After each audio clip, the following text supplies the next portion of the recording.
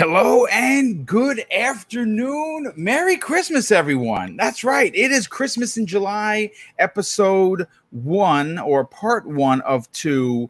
Mrs. Boomstick and I, or really Mrs. Boomstick is the one that started this, wanted to do something fun for the community. And of course, in our way that we do best is give back. And that is something that we're going to be doing today, because not only are we going to give you a 2-hour show that's going to fill your Tuesday and give you a lot of stuff to talk about, but we're going to be giving away 6 prizes in 2 days, 3 today, 3 on Thursday. And the prizes consist of one $100 gift card to Xbox.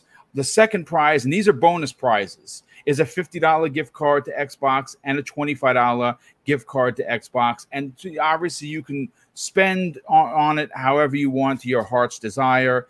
The whole point was we wanted to give the $100 one. So we wanted, and again, this spend the money how you want, but we wanted to give people enough money to buy and make their own custom controller using the newly announced Design Labs, which I did this week, folks.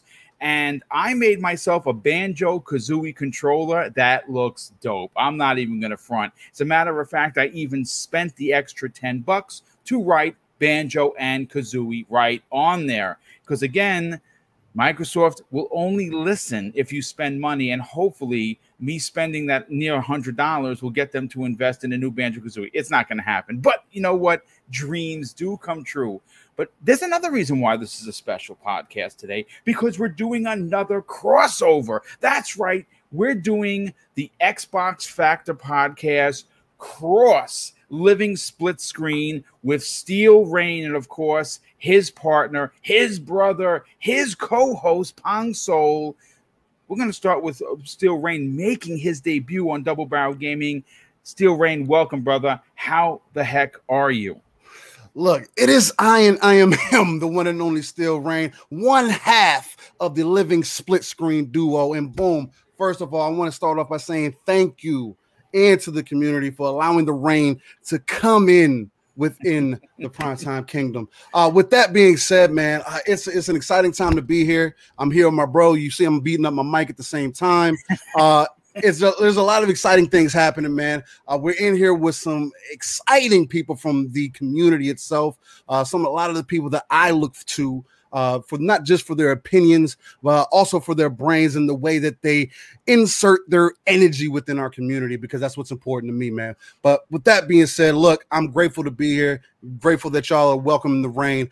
With that being said, man, look, we got some fire topics today, man. It's interesting things to talk about. It's been some interesting few weeks, and there's a lot of smoke there, but hopefully we'll hit these over the head for you. So. Well, it's great to have you on part of this show. And obviously, you know, folks, if you don't know, Living Split Screen, 10 a.m. Eastern Standard Time, Saturday mornings. It's Boomstick's show. While I'm making breakfast for me and Mrs. Boomstick, I'm there. And what I did, because, you know, obviously I try to support everyone, I was listening to your show as well, of course, as my 2 other brothers from Primetime Gaming, who has their podcast. So I was doing a half hours here, half hours there, coming back into the chat, trying to support everyone. But we want to thank you. And of course, Pong Soul, the second half of Living Split Screen. Pong, how are you, brother? And welcome. Oh, man, it's good to be back. Tuesdays, my favorite way to start off this day is here on Xbox Factor Podcast with all my brothers. And today is extra special, obviously, because my brother from another Steel is in the house, and this is just, again, part of our Living Split Screen tour this week. We got a lot going on, so I've been talking to this man more than I've been talking to my family, but that's the way it goes in podcasting sometimes, and I absolutely love it because I love this dude. But anyways, it's great to be here. Boom, obviously, Zemi, 3-bit, awesome to see you, brother, as always.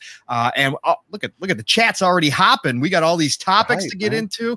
Chris, you know what? First of all, happy Chris Tales launch day. Happy Death's Door launch day. Yeah. The avalanche has begun, gamers. Yep. This is where it all starts. We are getting some great content, some great games coming out. I'm excited. So let's get down to it, Boom. Yeah, there is really a lot to get into, and of course, gaming really is at the cusp of what we do here, and we're going to be getting into that. Zemi Games, obviously wearing the Christmas hat, with me wearing the bling, wearing the Death Star on the top of my tree, which, I mean, who doesn't think that's cool? How are you, Zemi Games? And again, I got to do a public apology because Zemi and I were supposed to start today's show with the Mass Effect Collector's Edition helmet on, but obviously there's too much. It's too much going on. We have 2 guests on. We have Christmas in July. So we're going to be doing that next week. Zemi, how you been, brother? Boom. I just look forward to any opportunity where I can put on my Christmas hat. So I'm just super excited to be here. That alone is enough reason for me to come to a show. But no, man, I've been doing fantastic. Running on like no sleep. Was playing Dragon Age all last night. Yeah, well, you know about this. We were talking about it beforehand, but chat doesn't. But yeah, no, super excited to be here, man. The topics look fantastic as always. Can't wait to jump into them, man. Well, thanks so much for being here, brother. And thanks for supporting Double Barrel Gaming with the awesome Christmas hat. And last and no way least, someone that has been very busy personally and obviously in the podcast business, 3-Bit. Welcome back, brother. How are you? It's good to be back. Lately, I was on the Zemi train of just staying up really late, getting some games in finally. I was playing Splitgate with a lot of people. Good time. And that was a good time. And then shout out to Caitlin who got me Death's Store. So nice. Playing that for sure. But it's good to be here with everybody. I like your guys' Christmas apparel. Let's get into some of these topics. Don't lie, 3-Bit. Don't lie. Well, I mean, listen. Hey, it's a nice hat. He did lie a little bit. He said that he liked. I think what he meant to say was he loved our Christmas. You certainly can't argue with the terror tactics that are coming from Zemi Games, who's normally a nice man. Folks, listen, before we get into the topics, I got to tell you this. If you want to win one of these incredible prizes, which, by the way, the entire prize package, Mrs. Boomstick herself paid for. That is not from Double Barrel Gaming. That is directly from her pocket. It's amazing. Love. There's 2 things you got to do. One, you got to be in the chat, because if you don't support the podcast, and we can't, we can't in good faith support others if you're not going to support us. That's right off the bat. Secondly, you got to retweet the hashtag Xbox Factor Podcast giveaway. Go right now. That tweet is up. It's got 40 retweets. I want to see doubled by topic number 3, so we can give everyone a fair shot. You don't have to follow me if you don't want to follow me. You don't have to sub the channel. You got to be in the chat. You got to be. Don't be an a-hole or a troll, because you're going to get bounced. I'm telling you right now that we got the sheriff working in the dark, and he doesn't take any prisoners. But tweet that out. Go there, retweet that. The post I put out there, it's hashtag Xbox Factor Podcast giveaway. And obviously, we will cross-reference the winner with the people in the chat. And if you are one of those folks, we will immediately, the moment that this show is done, DM you with your code, whether it be the 100, the 50, or the 25. And then we will redo this again on Thursday's Xbox Factor podcast. But again, you're here to talk about games, and we're going to get right into topic number 1. And apparently, the Xbox Series X and S was the highest grossing hardware platform in the US during June.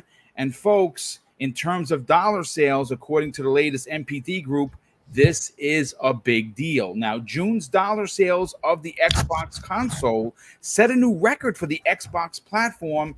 NPD, and this is coming directly from NPD, they're reporting this, beating its previous high set back all the way in June of 2011. Now, this is a direct quote from the NPD group. June video game hardware dollar sales jumped 112% when compared to June of 2020 to $401 million in monies spent. And that comes directly from good guy of the industry, Matt Piscatella. He also says, I think what's interesting here, this is what I'm saying. I'm sorry. I think what's interesting here is the pure fact that, once again, Microsoft has sold through not only all their Xbox Series X and S consoles, but this is where the conversation starts to go into the no bangers, folks. And I got to throw $5 into the swear jar. Joe, I'm sorry. No big AAA bombs from Microsoft. And I think what's doing it, and I think it's a pure fact, that Game Pass has become the most relevant part of any conversation. It has become the elephant in the room for gaming. If you think otherwise, here is another perfect example of why it's working. I'm going to go Steel Rain first on this because he is obviously making his first appearance on today's show. Steel, this is a big deal for Xbox. And it's even a bigger deal when you consider that we're not getting the AAA bombs until the end of the year with Forza, with, of course, Halo Infinite. And they're still finding a way to beat out some of the other competitors. What are your thoughts on this? The biggest word for the day is going to have to be accessibility. Again, me and Pong always go about this in the background, where we're always speaking to getting more gamers that have access to the tech or having access to games overall. We're always speaking to those 3 billion gamers that we're trying to touch, right? That's been the number that's been put out there. That there's 3 billion gamers that we need to touch, and that's been the goal. If we're ever going to get to that point, then it has to be accessibility, and if anything, Xbox is proving that. You see a lot of people from time to time. Well, I'm not even going to say time to time because it is what it is. Where they say Sony they're at the top of the leaderboard, and nobody else has quite grabbed their cojones per se, other than Microsoft to say we're going to provide competition as far as their first party games are coming, and they haven't came yet. People swear up and down by what's currently going on with your third person over the shoulder games that are carrying one side of the competition, but they're not thinking about the value proposition that has been placed on the opposite side of the field that I feel people really want to either fail to realize or don't want to recognize for the betterment of the gamer. And then it turns into a completely different conversation at that point. Xbox is doing nothing but proving exactly why they made a decision back in 2017 when Phil was able to convince Satya of everything that was going to happen from this point forward, and Game Pass became a thing. What was going to be their moneymaker, sticking to their services, sticking into their guns, sticking to what Microsoft is good at, and making Xbox a pillar of what exactly they're part of now. That's what's had an effect on MPD. Again, also it's also having the available consoles. We know that Sony was ahead of that ball at that time, but we also saw we're coming out of COVID. It's like that can't go understated. There's so many other factors that have been in play. People are at home. People are still buying consoles, so more people are realizing the potential of consoles. And again, it's like an entertainment box for a lot of people. I always try to take the perspective of the casual, coming from a, let's say, quote unquote hardcore kind of player, whatever the case. You always have to understand what the casual may be looking for to really be able to have the ability to speak on the entire market or the entire industry overall. At least that I like to think, just to be objective. But I believe that that's really the reason why. I mean, it's not just us hardcore buying. It's other people, getting tapped on the shoulder and being like, hey, man, did you know about Game Pass? You can sub right now for $1. And, having to get in that whole spiel to them, even though people like to make memes about that. That's what's selling people. Like, believe it or not, I got a recent job opportunity here recently. And one of the questions they asked me was to sell them on something. And I chose Game Pass. Oh, and nice. What was funny at the end of that conversation, they were like, wow, I didn't even realize that. I didn't realize you can get 400 games. I didn't realize I could watch Netflix on an Xbox. I didn't even know that. There were so many things that played into it. And it seems like in 2021, it's the golden age of gaming, like Pong always likes to say. We're getting to a point where people are really starting to realize that gaming isn't the number one leading entertainment business for no reason. Yeah. So I think that's what's really had the effect on it. Pong, I'm going to go to you next on this. This is a big deal and a great talking off point for today's show regarding the tenacity that Microsoft has shown the industry. I don't know. Nintendo is never going to do this. That is a pure reality. Simply because why would they? Their attach rate per console per first party game is unlike anybody's has ever seen.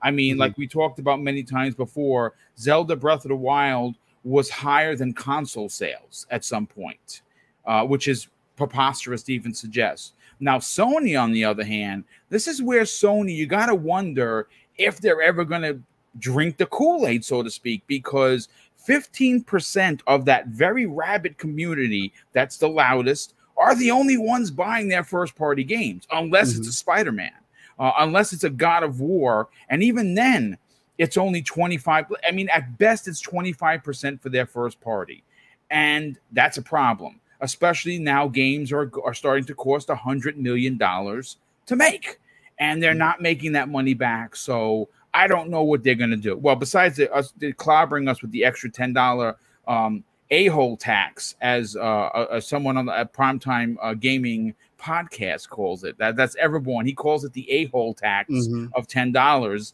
that Sony clobbers us with. This is a really big deal. And what's interesting is a lot of what Steele had to say. You know, people, the normies of the industry, right? Those same normies that propelled Sony's 114 plus million consoles, they were responsible for about 85% of that. If you think otherwise, you're a boob. I'm going to tell you that straight up right out of the gate. These same normies aren't the same ones from 10 years ago where they didn't know how to read or write or send an email. But these days, everyone knows about Hulu. Everyone knows about Netflix. Everyone knows about Shudder and Paramount and this, that, and the third. It is going to come a point where Game Pass is going to be one of those services that people subscribe to because they're getting an inherent amount of value. My question to you is, seeing the success in June, and this comes off of the fact that Ratchet and Clank launched in the same month, folks. That's got to be said. That's got to be a point of conversation. Where do you fall on them winning out on of actual financial sales of the Series X and S?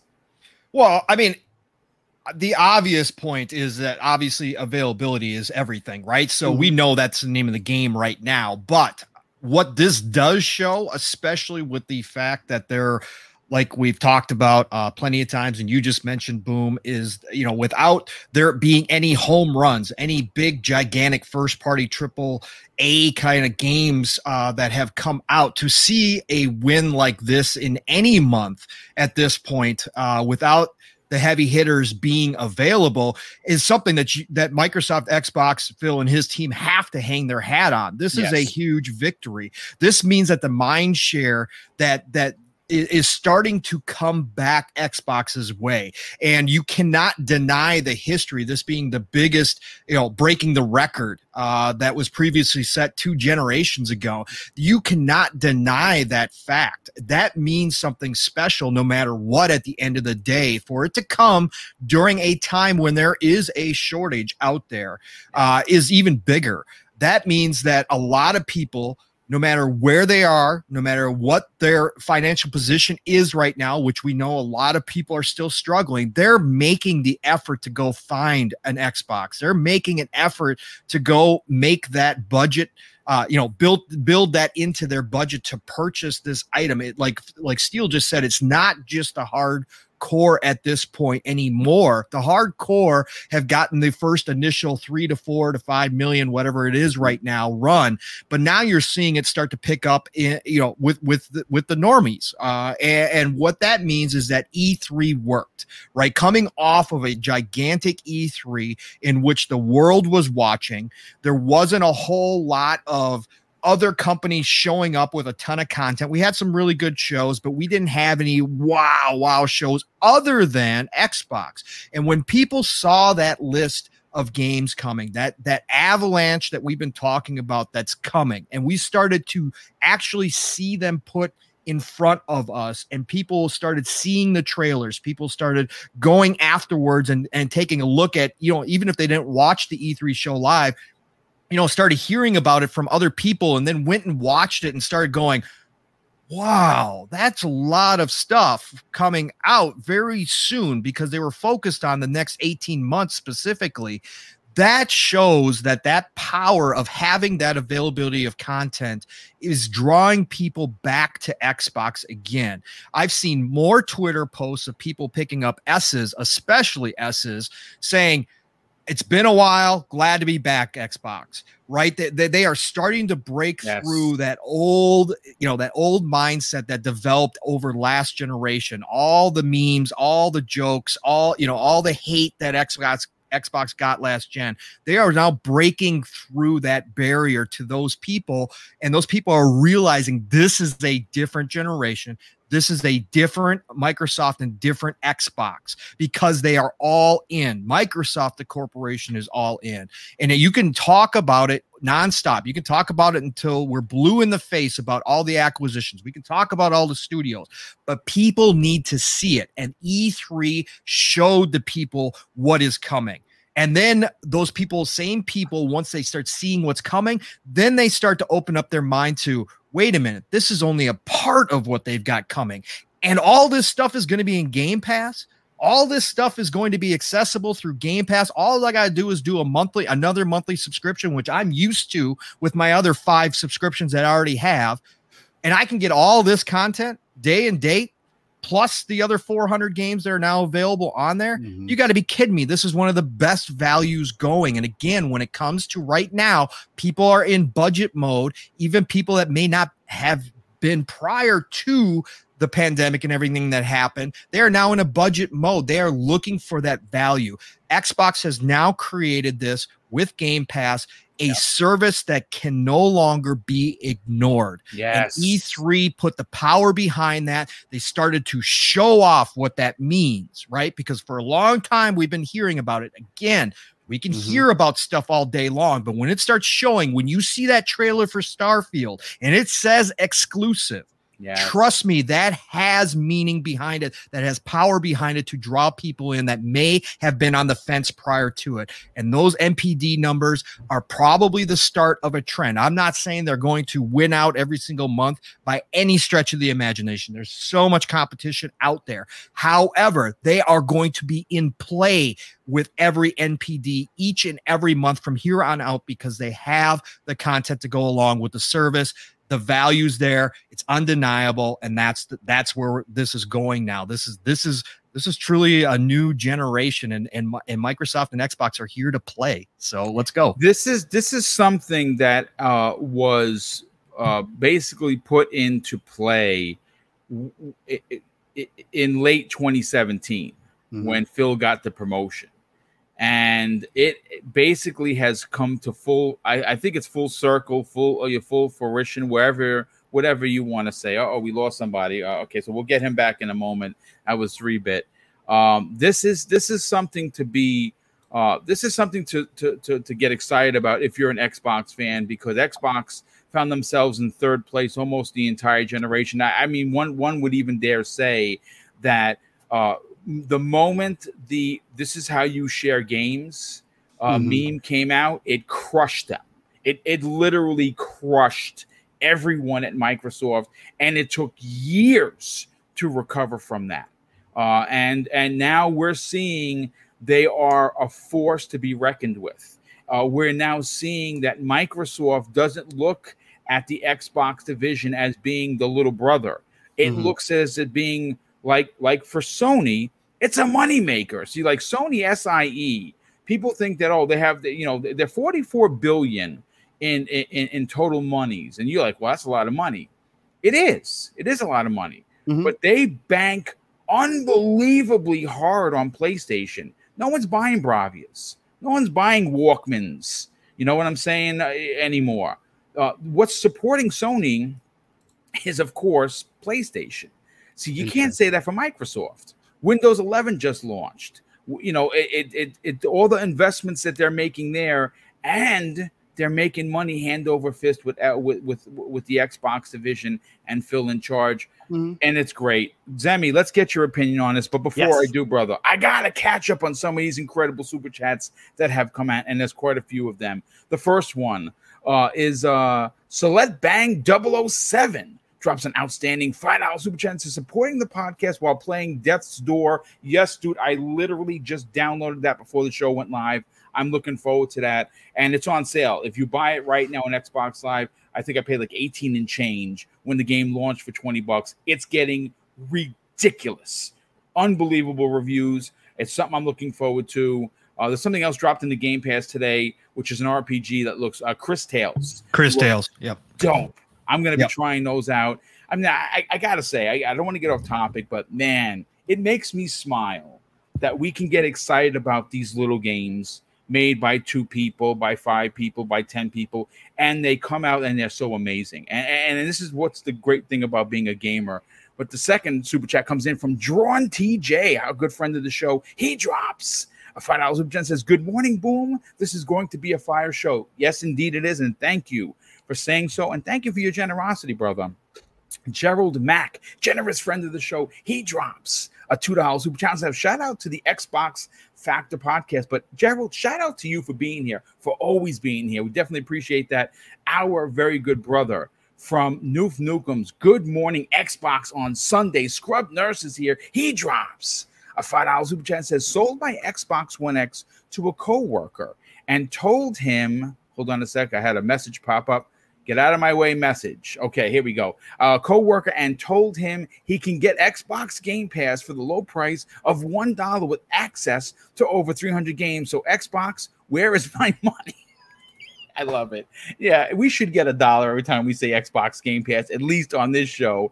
Gary Duddle, generous friend of the show, he drops, my goodness, a 20-pound super chat and says, Xbox All Access would be immense now if the stock availability was there. I agree with you, dude. Walking out of a store with a console controller and around 400 games for $20 or $30 would have been a major win. Yeah, you know something, dude?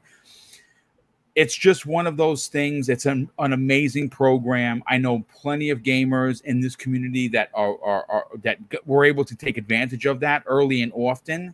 Mm-hmm. And it is a shame that, especially considering that the pandemic is not gone, the variant is tearing up the world once again. We could be going into a lockdown by the end of the summer, which is terrifying. And people, listen, folks, gaming is expensive. As many, I put a lot of tweets out there and I'm buying this and that. I'm a retired dude, folks. There is no overtime. And you know what? In YouTube, with under 10,000 subs, you're not making a lot of money. So I got to be a little frugal with where I spend my money. I will say, without a doubt, Game Pass has made the difference for me like nobody's business. And so again, I don't want to go on a tangent or anything, but Lord Roughness drops a very generous $5 super chat and says each multi-plat game launch that's on the Sony side is $70, and the Xbox side goes in the Game Pass day and date. It's like a gut punch, and it will and it's going to hurt. Yeah, it's already hurting Sony because outside of their big AAA exclusives, if you're a multi-plat person, right, you're not going to be giving Sony $76.43 here in New York State when you can go to Game Pass and just press download. Bloop, it's done. You know what I'm saying? I know it's not technically free, but I don't have to pay for Game Pass until the end of 2022, folks. It's free for me. You can get into schematics all you want. I'm not paying anything. So I'm not giving Sony. I will give them the $70 for a first-party game because that's what I have the console for. But I'm not buying no third-party stuff on there. But let's get to Zemi Games. Zemi, yes. This is a big win. This is a big W for Microsoft. What are your thoughts on them pulling out this win in the same month that one of those big AAA bombs launched for Sony? Yeah, I mean, it's super, super impressive. I think what's even more impressive is that they had the stock right? With the current world, pandemic, with the chip shortages, so on and so forth. That's really, in my opinion, what's most impressive here. Isn't necessarily that it sold out. I mean, I felt very, very surely that it would sell out, right? I think that they're going to continue selling out all the way probably until next summer, right? Yeah. So I don't think that that's necessarily a super, super shocker. But I just think really the idea that they had the number of consoles, available to sell at this moment to be able to reach that milestone is absolutely impressive. As Steel and Pong both touched on, I think availability is really the biggest factor here as to why this happened, right? It's supply versus demand. The demand is still super, super high. Now, we could be talking about all the factors as to why the supply or why the demand is so high. Of course, it mostly has to do with them absolutely just slaughtering in their marketing. Like, they're doing such a fantastic job. This E3 was fantastic for them, and it promoted a lot of conversation. It had a lot of journalists writing, a lot of people posting on social media. That means a lot of consumers are seeing people talk about Xbox. It's getting Xbox in their head, mind share. It's fantastic, right? Yeah. But even looking at like the marketing from price strategy, right?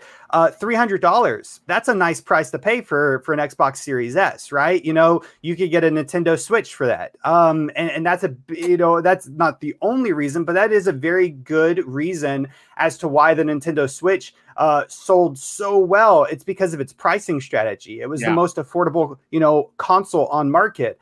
And now Xbox has something with a very, very similar price strategy. So there's a lot of reasons why Xbox is doing so good. Of course, there's the value. Of course, there's the price. And then there's the marketing. They don't want you to forget about Xbox. Remember that. It's everywhere, it seems like, through their promotions and so on and so forth. So there's a lot of reasons why the demand is so high. But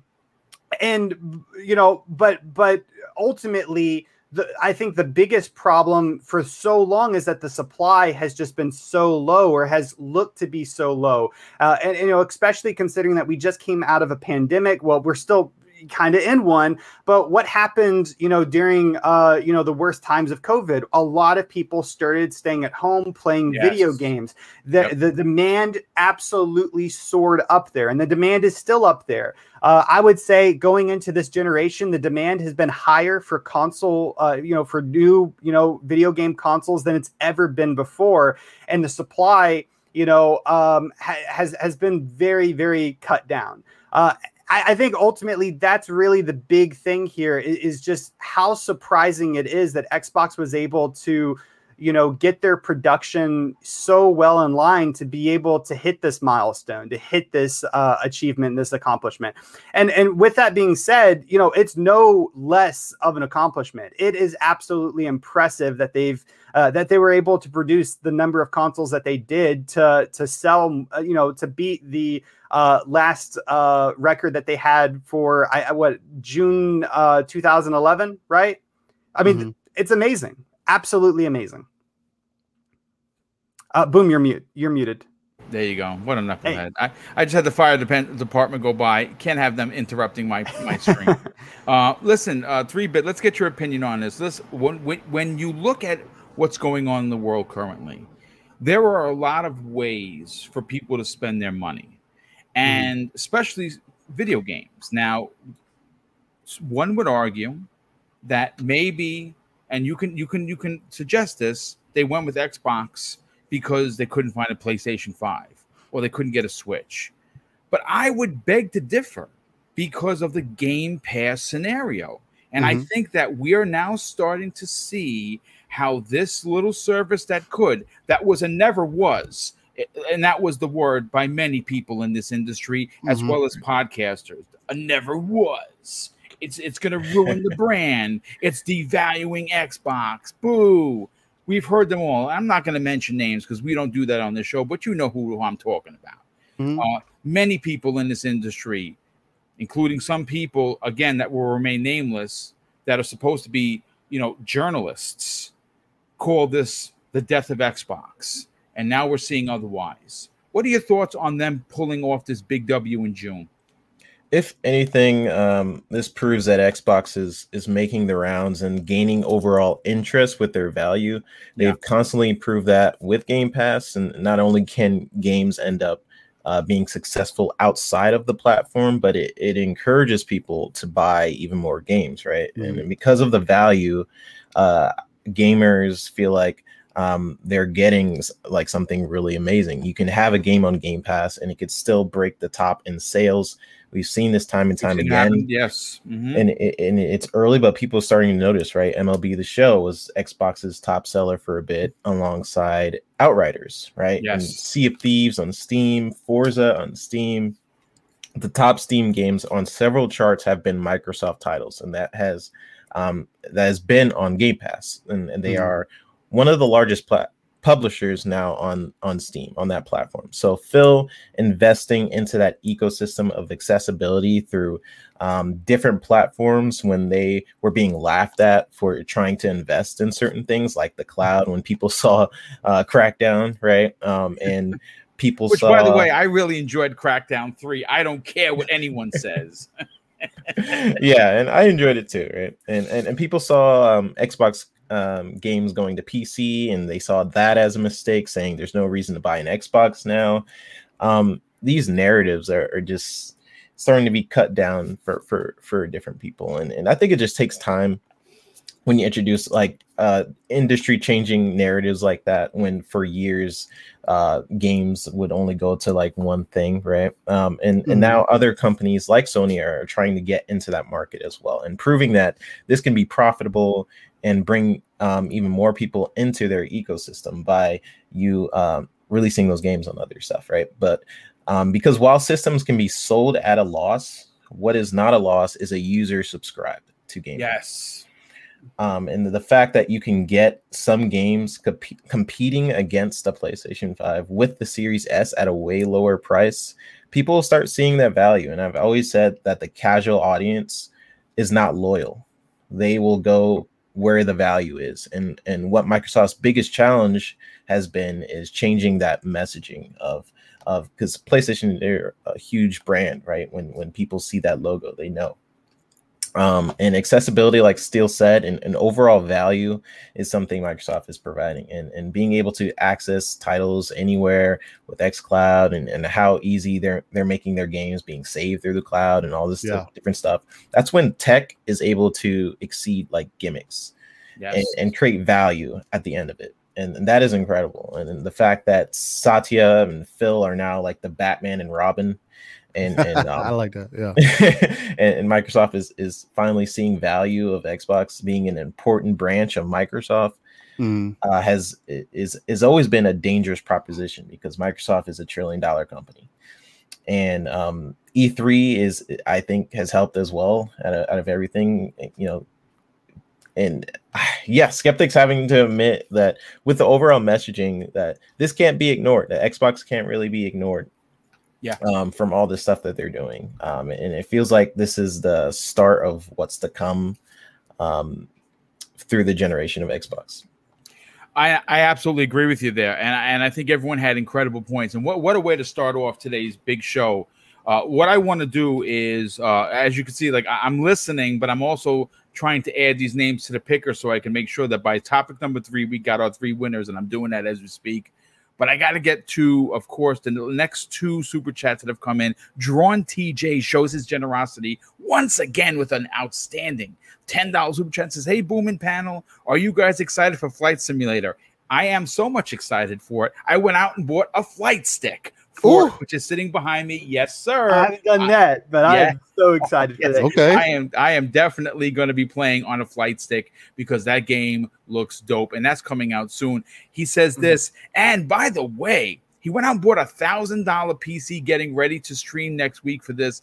It's the best show ever. Well, listen, thank you so much for the compliments, and congratulations on a new PC, brother. That is awesome. And I am looking forward to that game. I don't know how much of it I'm going to play. I know it's a chill game if you just want to fly and you kind of want to just do your thing. But my God, that game looks good, and it is. Have you seen some of the achievements on that, Boom? No, I haven't seen. Oh my God, God. crazy. That's Like kinda crazy. take off and land in 500 different airports or something like that. Yeah, Ones see, for like 1,000 real hours of flight time. I'm going to be honest. I'm going to play the game for probably like 2 hours, crash a lot, and then I'll be done. But I'm going to have so much fun while I'm crashing into for my those house. 2 hours. It's going to be so there great. better be an achievement for a crash. That's all I'm gonna say, because I'll There get probably that. will be. There probably I'll probably get that for sure. That'll be the only one I get. I just want to find my house, crash into it, and call it a day. You know? Exactly. Yeah, nothing wrong with that. That's right. Exactly. Gerald Mack drops a very generous $5 super chat and says, imagine if Xbox didn't have to allocate all of those Series X blades to xCloud, they would have blown everyone out. Yeah, it's interesting that they actually had those blades ready to try. I thought that wasn't going to happen to the end of the year. They actually surprised me. That was a chess move. That was definitely a chess move because of what they're doing, not in this country. It's what they're doing in the other countries like Japan, like Korea, where listen, we know we've talked about this a dozen times on this show. Those two particular regions are going to be huge for Xbox because of xCloud.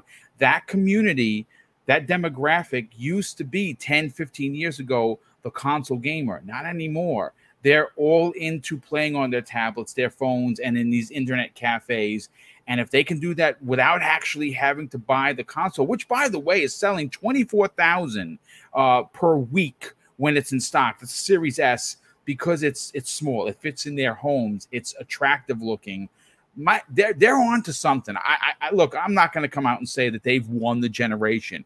I am going to say confidently that they are going to give both Nintendo and Sony a run for their money, and we haven't even gotten Halo Infinite yet, folks. Think about that for a second. Put that in your thought cap and tell me if that's not a big deal, because it is. But here we go, talking about big deals. The next topic of discussion is an interesting one because we're going to be talking about Psychonauts 2, which releases very soon. And what we're starting to hear from the previews. Now, I pulled this specific story from Windows Central, and the writer is friend of this show who has been a guest, Jez Corden. And if I may say, one of my favorite industry people, that I look to when I want to smile is Tim Schafer.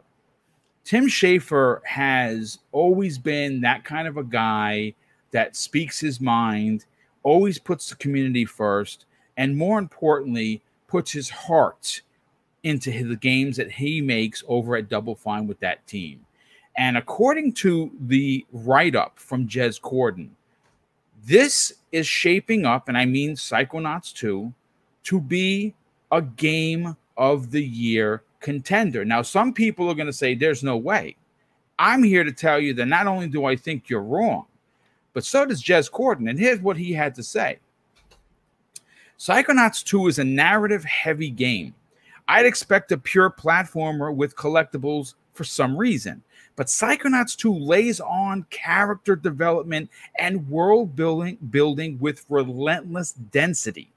Every NPC has something unique to say, often with deeper dialogue trees, even with lore and information. Every line I experienced felt meticulously crafted, paying careful attention to each individual character's direction with a side order of genuinely hilarious humor and double indenture. Simply put, Psychonauts 2's script felt like the result of a massive Disney Pixar budget. Indeed, Double Fine is a comparatively small team, but for Psychonauts 2, that intimacy seems to have created cohesion between the narrative and the world design that's bigger than the studio often seems to struggle with. The bigger studios often seem to struggle with. Even the most absurdist LSD-inspired visions have a purpose in Psychonauts 2. As you learn more about the psyche of each character that conjured them, marrying the story with the dreamscape of its world is absolutely critical to avoid coming off as a random for the sake of it, and Double Fine delivers in a big big way. Now, listen, the article, which I'll have in the show notes if you want to read, I highly suggest. There is a lot to unpack in the article. It's extremely well written, and it goes into more specific details, which this is only a 2-hour show, so we're limited to time, folks. But I'm going to tell you, it inspired me so much that I started playing Psychonauts 1. I'm 2 hours in, and that game is 20 years old. And it is, the writing from 20 years ago is incredible. I'm laughing out loud at some of these jokes from 20 years ago, folks. Now, granted, it looks like a 20-year-old game. It is enhanced to some extent with the Series X. I'm going to play it on a platformer. I never played through it on the OG Xbox. I'm going to beat it before this comes out so I can understand the characters. I don't want to go into this blind. But let's go to our guest here. Steel Rain, this is one of those games. Now, we were talking in the green room. You and I, you said something pretty interesting. There are some folks in this community that if you were to straight up tell them, well, hold on a sec, Ratchet and Clank may actually have a challenger, you'd be laughed off the stage. But I'm here to tell you, based on that new trailer that they just launched, I think you're onto something here. Elaborate on your thoughts. Well, what I was talking about in the background is something that I've also, dive into Pong with sometimes. And it was one of the things that Ratchet and Clank's competition for me, at least for Xbox, or at least just for the industry overall, to me kind of comes across as Psychonauts. Psychonauts 2 kind of lines up just perfectly with it, only because the games aren't similar, and that's not what the perspective that I'm speaking from. But if you're talking about something that's maybe a little more kid friendly, or just of that same essence of a platformer, this is what you're looking for. And as great as this game is coming to look, as the gameplay, is it for me per se? No. Probably not. I've never been a huge fan of Psychonauts, whatever the case might be. But it's one of those things where they're doing something that's so different, and it's one of those, when you're able to get your player involved in the story, as far as like having a care for the characters, I feel like that's something that Ratchet and Clank was missing as far as what I've seen from it. Now, if someone knows something better, like the character development was outstanding, and they really made you care about each individual character and made you understand why you're in this world or doing everything, then let me know. Hit me in the DMs, whatever the case might be. But Psychonauts seems to take that one step further, not only visually, because again, I mean, it's because that's the other aspect of it too. Because that's not what I'm saying either. They're not visually the same or whatever the case. They definitely have like the same kind of vibe, though. I get what you're saying. You know what I'm saying? Like the vibe is definitely similar within the both, and it is why I say that. And at the same time, it being a platform and just being of that aspect to reach more of a mass than any other game kind of would be, or is in that same kind of category. It just kind of makes sense to me. Psychonauts has the potential to really kind of solidify itself as far as, I mean, shucks, we haven't had a Psychonauts game in how long? 20 years. Exactly. So it's kind of, when you put it in that aspect, you're reintroducing a lot of people, well, millions of people, 20 million people at least, to this franchise that's kind of been established with a box that's always been there, at least in these last 21 years. It's going to be interesting to see how it overall plays out, and I think it's going to give Ratchet and Clank a run for its money. I'm not the guy to necessarily care about meta scores or whatever the case might be, but I mean, boom, you made a bold prediction with it being the 90 or so. I would have to agree with you. From everything that I've seen, the overall gameplay, just the snippets that we're getting, and the way that the world is, and it's not like the characters are like super in depth or anything like Ratchet might be, but it seems like they're giving a lot more life to this world, especially when you're taking it for more of a mental aspect, and that kind of makes it more relatable in some ways, touching on those aspects of life and whatnot. So it's going to be interesting to see how this plays out. Yeah, no, absolutely. Zemi Games, let's bring you into the conversation here. Yep. This is a game that comes from the mind of Tim Schafer. It obviously is a sequel to a game that has launched originally on the OG Xbox. It's pretty fitting that in the new generation that we're just technically starting, even though it started last year, it's only still in its infancy for the new generation that we're seeing a Psychonauts 2. Now, granted, this is not an Xbox exclusive. It is a multi-plat because of the deals that were made prior to Double Fine being purchased. But we do know that they're working on a new IP. That new IP will, of course, be Xbox and PC exclusive. But keeping with Psychonauts in the conversation, hearing what Jez Corden, and it's not just Jez, it's a lot of people within the industry that are saying, we are very surprised by the how great this game is. Where do you fall on it potentially, like Jez was saying, being in the Game of the Year conversation that's going to happen in 5 months? Yeah, no, I think it for sure can be in the Game of the Year conversation. That doesn't mean that I think it's going to win, but I think because there's some very, very, very strong competition coming up this year, right? And a lot of that competition, quite frankly, is from Xbox's side of things.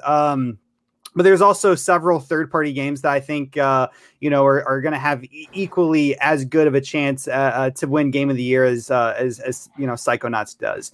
But no, I'm super excited about the game, man. I have been the moment that we first saw it pop up on screen. I think 2 E3s ago or 1 E3 ago, and we had a podcast right after. I was super excited about it then. I'm super excited about it now.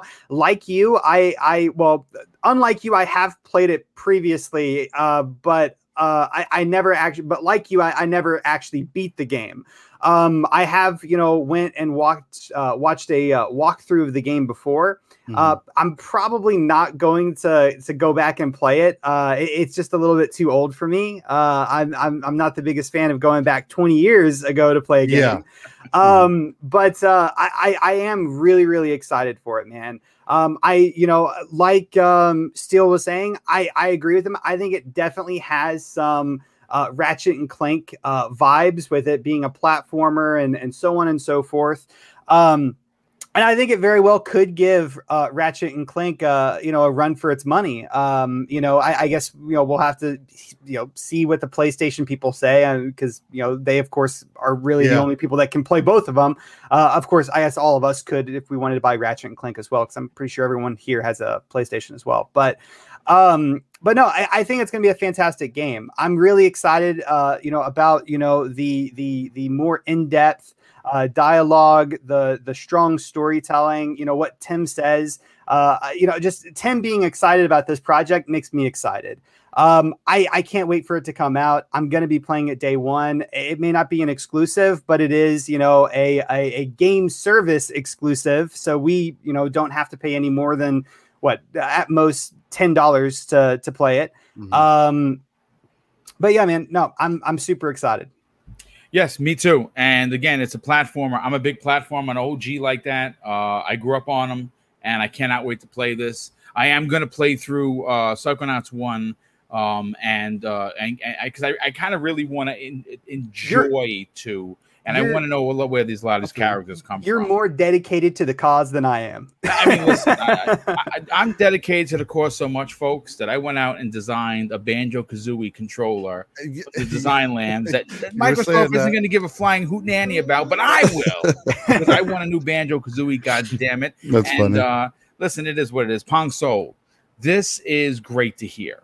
It's great to hear for a lot of reasons, because Double Fine is a small studio, a small studio that in many people's minds probably shouldn't even still exist in 2021 because of how risque making games is, right? Yeah. And Microsoft came in and they added Tim Schafer and that incredible team to XGS. And I think it's one of the best moves they made. It's, for me, again, it's because I'm such a big Tim Schafer fan. I like to consider the purchase up there with the Ninja Theories, with the Obsidians, because of their history. And I'm happy to know that even though the game's a month out, it's getting such unique buzz from everyone in the industry. Where do you fall? Are you going to be happy to see this game potentially, folks, be in that Game of the Year conversation at the end of 2021. Talk to him. Yeah, this is huge, Boom. You must have stole my thoughts, or we've just been doing this together for so long that you and I are on the same page. I was going to talk about that. This is one of those success stories that if this game hits the way that people are already talking about, when people downplay or talk negatively about the consolidation that's currently happening within the industry and these smaller studios getting bought up, we need success stories like this to show the reasons why an acquisition by a much larger company and putting them under your umbrella and allowing them the time, giving them the resources to go do what they love to do without, weighing them down, without, micromanaging them. We need these success stories to prove that side of things. And I think this could be one of the first big ones. Tim Schafer, without a doubt, is one of the most creative people in the industry, right? And he has been for a very long time. But like you just talked about, Boom, the industry has changed. The risks that are now taken are much greater than they used to be in a lot of ways. This started out as a crowdfunded project, right? Yes. If this comes out and hits Game of the Year, and there's no way to know, we can't go back and we can't look and see what would have happened had it never had Xbox never come in and acquired Double Fine, right? But let's just say that they were on their own. Chances are that this being a crowdfunded game would have been a much smaller game on a smaller scale. Maybe all the ideas that they now have in this, because it looks like there's a whole lot of genre blending within this game as well, which is really cool. Some of the scenes that I've seen, it show some of the gameplay I've seen. It reminds me a lot of It Takes Two and kind of the different styles from when you go from level to level to level, right? They're bringing in a lot of different game mechanics. And I don't know if that would have been fully realized had it just stayed as a crowdfunded game. So when Microsoft Xbox came in and bought them, you heard Tim Schafer these past couple years come out in interviews and talk about how relieved he was to be under the Xbox umbrella, that he and his team could simply focus on doing what they love instead of focusing on having to go find more investors, go find more money, go market your own game, do all this other stuff that takes away from the creative side of game making. And I think that's what we're seeing here. So if this comes out and hits as a Game of the Year, this is going to be a wildly successful story to add to, another feather in the cap of Xbox and what they are doing when they acquire these studios, because a lot of people had a lot of worries, but we've been hearing from almost every single studio has come out at some point and said, no, it is great. They are hands off. They allow us to simply make games, and they are not telling us what to do. They are not telling us how to go about our business. They are simply there to offer support. And if this hits as Game of the Year, that means that is real and that is special, that somebody like a Tim Schafer, a highly creative person, not what I would consider, again, you got to be organized, you got to be kind of structured, but I would not consider like some kind of structured, hey, we're just going to make this game and it's going to be this way and we've got everything. I look at him as kind of going, give me all your ideas. Okay, that idea sounds cool. Let's put that in there. That idea sounds great. Let's put that in there. And I think some of the kind of the behind the scenes showed that in order to do it that way, you've got to have a hands-off parent company. There's no way you could make a game like Psychonauts 2 with somebody who was hands-on trying to control everything. Yeah. So I think this is fantastic. I know it's not exclusive, but what is exclusive is the current console version of the game is exclusive in a lot of ways because the PlayStation 5 is only going to play the backwards compatible version of the PS4, right? Which we already know, but they have done upgrades for the series consoles because they are now an Xbox studio. So they've had the opportunity to go in and do that. And if you get a Game of the Year contender, yes, people are going to be playing it everywhere, which is fantastic. The more people playing it, the better. But you're going to have the best version on the Xbox side. And guess what? It is in Game Pass day and date. So again, word gets out about this Game of the Year quality type, really, family kind of cartoonish, but, has a lot of depth to it type game. That word of mouth spreads and all of a sudden everybody's like, oh yeah, you can get it in Game Pass. All you got to do is sign up for Game Pass. That's another win for Xbox. And you need these types of games to come along, and you need these types of studios like Tim Schafer's studio, Double Fine, to create that diversity within Game Pass, within your service, within your platform that you're pushing everywhere. You need to have those types of games sitting there waiting for people. So it's not always just, oh, they've got a bunch of shooters over there, or, oh, they just got a bunch of Western RPGs. No.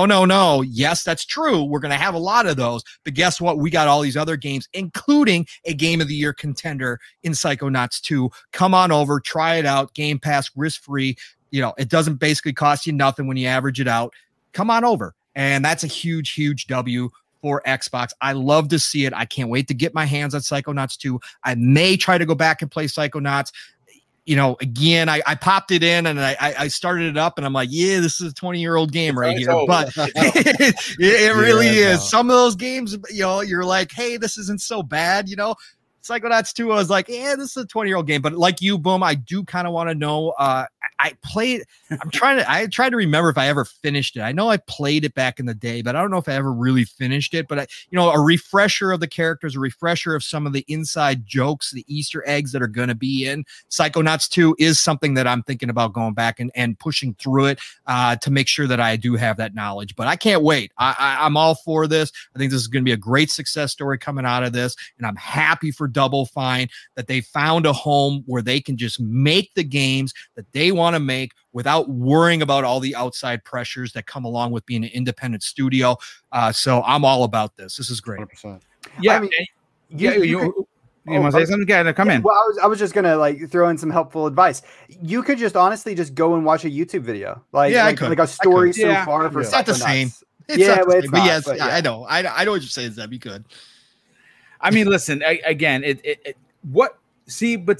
that is the magic, right? That we overlook as gamers.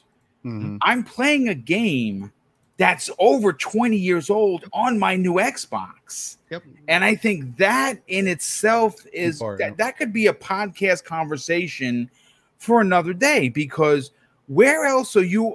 Crazy. Who else is allowing you to do that?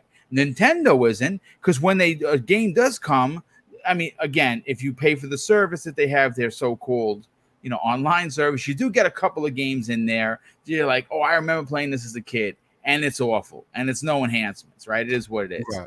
Sony's not doing that. That is for sure. But Xbox is allowing you to play these old games. Don't play those old games. The game is 20 years old, and it's still being played in a brand new console that launched, which is ridiculous. I want to get 3-Bit into the conversation because 3-Bit, you are our designer of the group, and you have worked on big projects. You've worked on small projects, both for yourself and as well as other companies. Hearing the success story that apparently is going to be ringing over the course of the next 4 to 5 months in Double Fine's release of Psychonauts 2, as a creator yourself, is it fantastic to see the little studio that could? Yeah, it's always amazing seeing stories like that. And Pong hit on a lot of points I wasn't even thinking about. But it really is cool to see like Tim Schafer and his studio. The DNA of that studio is usually wacky characters, super creative stories. And other games, like, I don't know if you guys played some of their other Double Fine titles, like Knights and Bikes. I was recently playing. It's like a co-op game, and that one is awesome. Cool, and it seems like this game's going to be a blast to play. Double Fine is so good at dialogue and lore. I'm really looking forward to it. I played the original on my Xbox, the OG Xbox, because I watched G4 back in the day. And Adam Sessler on X-Play recommended it, and that was my favorite show back then. Used to record it on my VHS tape. But I think just the concept of Psychonauts is so cool, being able to jump into different dreamscapes of people's minds, and it just looks like one of those games that it reminds me of, like It Takes Two, like what Pong said, and types of level variation, and that is still my game of the year right now. But I think this does have the potential to at least be in the running for Game of the Year, based on a lot of what people are saying. Like I've seen several people jump into the game and like, I don't want to play it anymore because I want to experience this fully when the game comes out. Which that's a good review right there, right? Where you want you had someone who's playing the game and they wanted to stop because of how good it is. And while this game will definitely have some comparisons to Ratchet and Clank, it's just going to happen. I think Ratchet and Clank might have more variation and not more than than Psychonauts, but Ratchet and Clank in its essence has a lot of variation in weapons, and I think Psychonauts is going to have a lot of variation in the levels and the actual characters. So the depth, the psychic abilities by themselves are going to be something that very, very similar to what you're talking about with the weapons. Yes, there are different ways to use them, but each having their own unique weapon set. Yeah, I like that. Yeah, and I did want to go back and try out a few levels before the sequel because I haven't played it since I was a kid.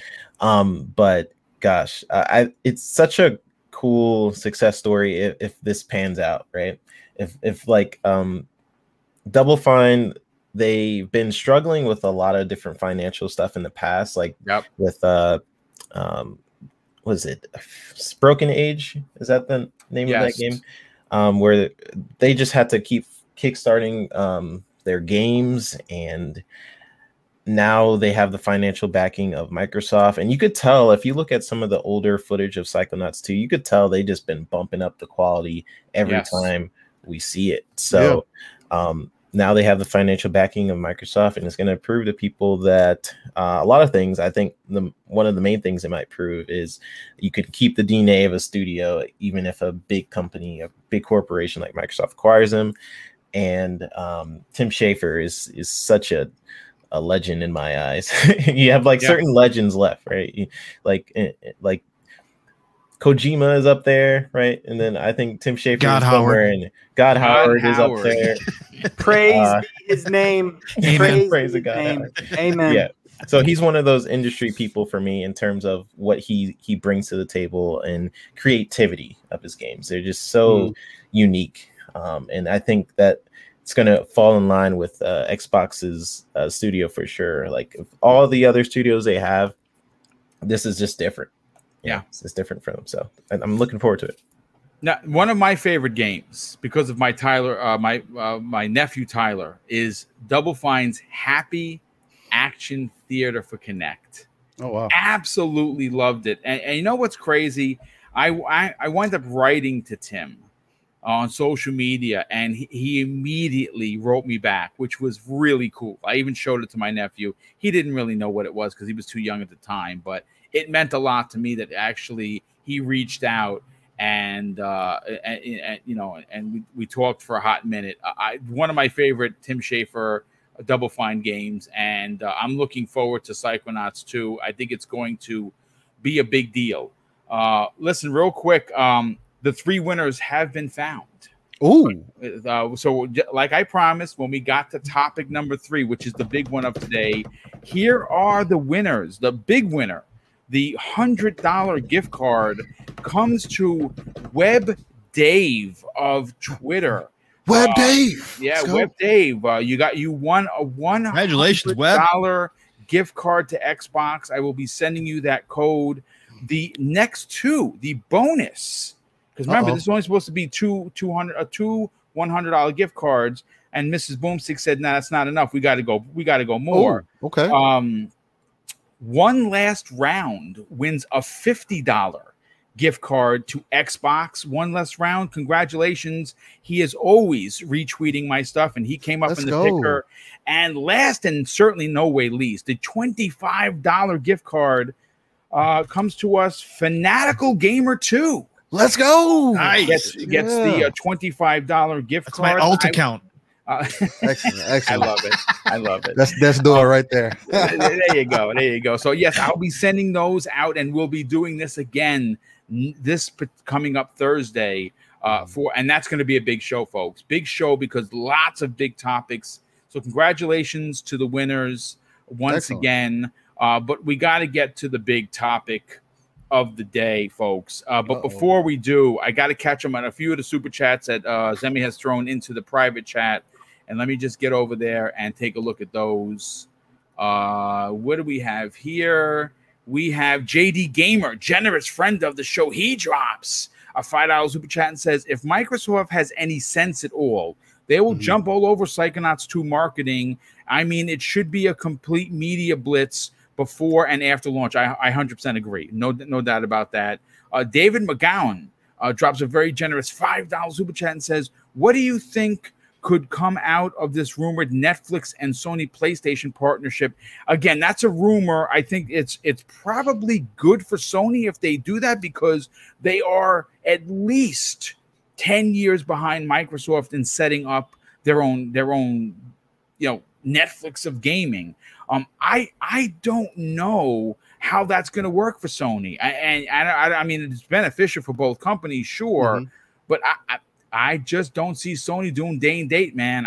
I just don't. I mean, I put it to this way: if they team up with Netflix, what they will essentially be admitting to the world is that they failed for both both their PSN stuff. That means that has failed for them. That means that PlayStation Now is garbage, which I think it is. I'm going to be honest with you. It's not what I want. Otherwise, I would have it. And I think that's what ultimately would say that they have failed and they need help. I don't know if that's true. Again, we have no other information other than a floating rumor. I don't see it being beneficial for Sony. For Netflix, sure. For Sony, they're not putting in Last of Us 3 in there. You're not going to get I don't even know if you're going to get Last of Us 2 in there, for that matter. I think it's for a different reason. Especially considering that they bought Nixxes to bring all of these first party bangers, another $5 for the swear jar, to bring to PC. And so again, I don't know what's going to happen with that, but it's an interesting question nonetheless. We also has Louis D. drops a very generous $5 super chat and says, Psychonauts reminds me of Alice Madness Returns. Yeah, a little bit. Yeah, I could see that. A gem from a studio looking for sponsors for a sequel. It should get more love. It's on Game Pass. I mean, absolutely 100%. And Dan the Man Cunningham drops a very generous $5 super chat and says, I loved Double Fine's Once Upon a Monster. Extremely unappreciated. Yeah, dude, you know something? I didn't even hear about that game. You know what? That's something I got to check out because I do enjoy Double Fine for sure. But let's get to the big topic of today's show, folks. And this one is going to be a very interesting one. The thumbnail obviously was selling you that we were going to talk about the Steam Deck. And on Thursday of last week, the same day that Nintendo released or announced pre-orders for the Nintendo OLED, which I went out and pre-ordered. Yes, I did. They shocked the world with the announcement of the rumored Steam Deck, letting the millions of interested gamers know that on Friday they could pre-order their basically a handheld PC. Now, today, we're going to openly discuss what this means for Xbox Game Pass, because for me, I was able to pre-order it later that afternoon. I'm Q2. That's when mine is coming. It's fine. I don't need a day one. I'm not a PC guy. For me, I'm buying it exclusively to be an Xbox Game Pass portable. That's really what it is. I'm going to be playing Game Pass on it because this is what I wanted Microsoft to do. But there is an interesting question I'm going to bring to the chat and also to the panel. If you remember late last year, and Pong, we talked about this numerous times, the meeting between Gabe Newell and Phil Spencer last year, and it made me start to wonder if the conversation of having the unannounced app be installed in every one of these Steam Decks. And this would be very similar to what Microsoft has done with Samsung and all of the LG TVs coming out this year and beyond, because they want Game Pass. They want, like you go to your newer TVs now, and it has your Disney Plus, it has your Netflix, it's got your Hulu, it's got all these built-in, baked-in apps. And now we're going to start seeing the Xbox Game Pass app be a part of the conversation. Now, I'll admit that this is very exciting because, again, I have no proof on this. I understand that Windows is not on this handheld console, that they're using Linux. And I understand that there's certain ways that most Microsoft games need to run on a Windows thing. But it's interesting to know that now that they're running on the Apple phones, there's a way around that. But I still think that there could be in production. Again, there's no one from Microsoft is saying no, that particular app that could in fact work with Linux could be put in there. Again, it's a conversation we're about to have.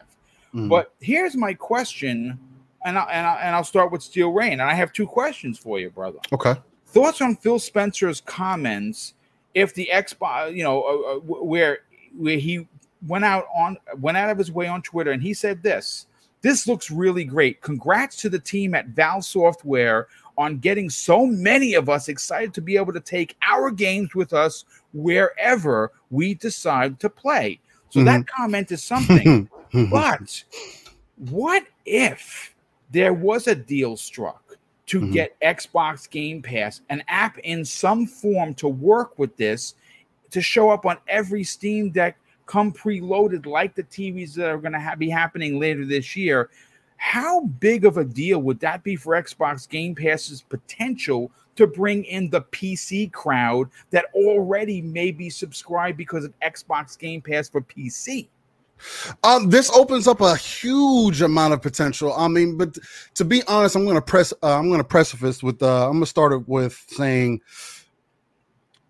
the Steam Deck itself is speaking to the hardcore, right? It is 100%, yes. So from the price, the fact that it's priced the way that it is, kind of says all that kind of needs to be said. I believe what the price is, $399, $529, and $649. That those prices already tell me that hey, we're trying to reach the audience that is interested in per se on mobile gaming, but also wants to have access to some of their PC. I guess functionality or their overall Steam library. The huge benefit to this, and we were talking about. I'll just start off with the whole, if you're having Xbox Game Pass or some Xbox app of some sort coming preloaded on this device, that would just save a lot of the headache. Now, let's be honest, if we're speaking to that same hardcore crowd or just anybody, I'm just not going to speak to the hardcore, it's just anybody that may be interested in this device. The reason being is because, to me, it's going to be an emulation beast, an emulation powerhouse for the capability of having every game that you have ever known from the old school Game Boy days, from at least from what I can remember, or even back if you want to take it back to SNES, and have all that entire library on one device that you could take with you wherever you want to go. Not only that, but to also then have access to games like Halo Infinite when it releases day one, through Steam or through that per se Xbox app if it was on there. The biggest opportunity that this Steam Deck has for me is, well, just overall that I see, is the fact that you can put Windows on this device. That would eliminate a lot of people's issues, but is also why I'm kind of gearing this more towards the hardcore, because there's going to be the ones that are going to want to fondle with it and play with it and take it to a level to where you're going to be able to do a little bit of everything on there. If it has if the Steam OS is going to naturally have Game Pass or whatever, sure, you can take it to that one aspect, but why stop there? Why not have Windows on there? So not only where you can access the Windows Store, you can access Steam, you can access Epic, you can access GOG, you can access any other thing or any other piece of your gaming library overall, because a lot of PC players, they have so many things spread in different places to get access to. Being able to limit that down on your handheld device, more so, quote unquote, I say limit it down, I think would be a huge benefit. The whole quote with Phil Spencer, I think he is kind of hinting at that there's going to be Game Pass eventually on Steam. Again, EA Play is on Steam currently. Yeah. And I still kind of always forget that I need to come roll myself out of that, because I have Game Pass Ultimate that already has that, so Steam has me every month on that. I always forget about it. But why wouldn't they also allow you to have access to Game Pass? Again, I think right now it's just more so Microsoft still trying to do something with their own store, make their own store viable, because that is a bad taste in a lot of people's mouths. Yep. To be completely honest, the store on PC is not great. I get updates sometimes. The updates don't download. Games, I download a game, I have to click it 50 times for it to register that it's going to go somewhere or it's going to do anything. Sometimes I can't even change the drive that I wanted to download to. Like, there's so many things that add on to an already in a situation that shouldn't be strenuous. It should be point, click, download easily. Done. That's why everybody loves console. And that's what the possibilities of this also has, because again, like you were saying, Boom, it talks to those PC gamers who like that, who like to have access to the libraries, but want it more on an instant kind of level. But again, I just see people taking this to that next step and saying, hey, I might as well just put the Windows OS on here so I can just have my PC on the go.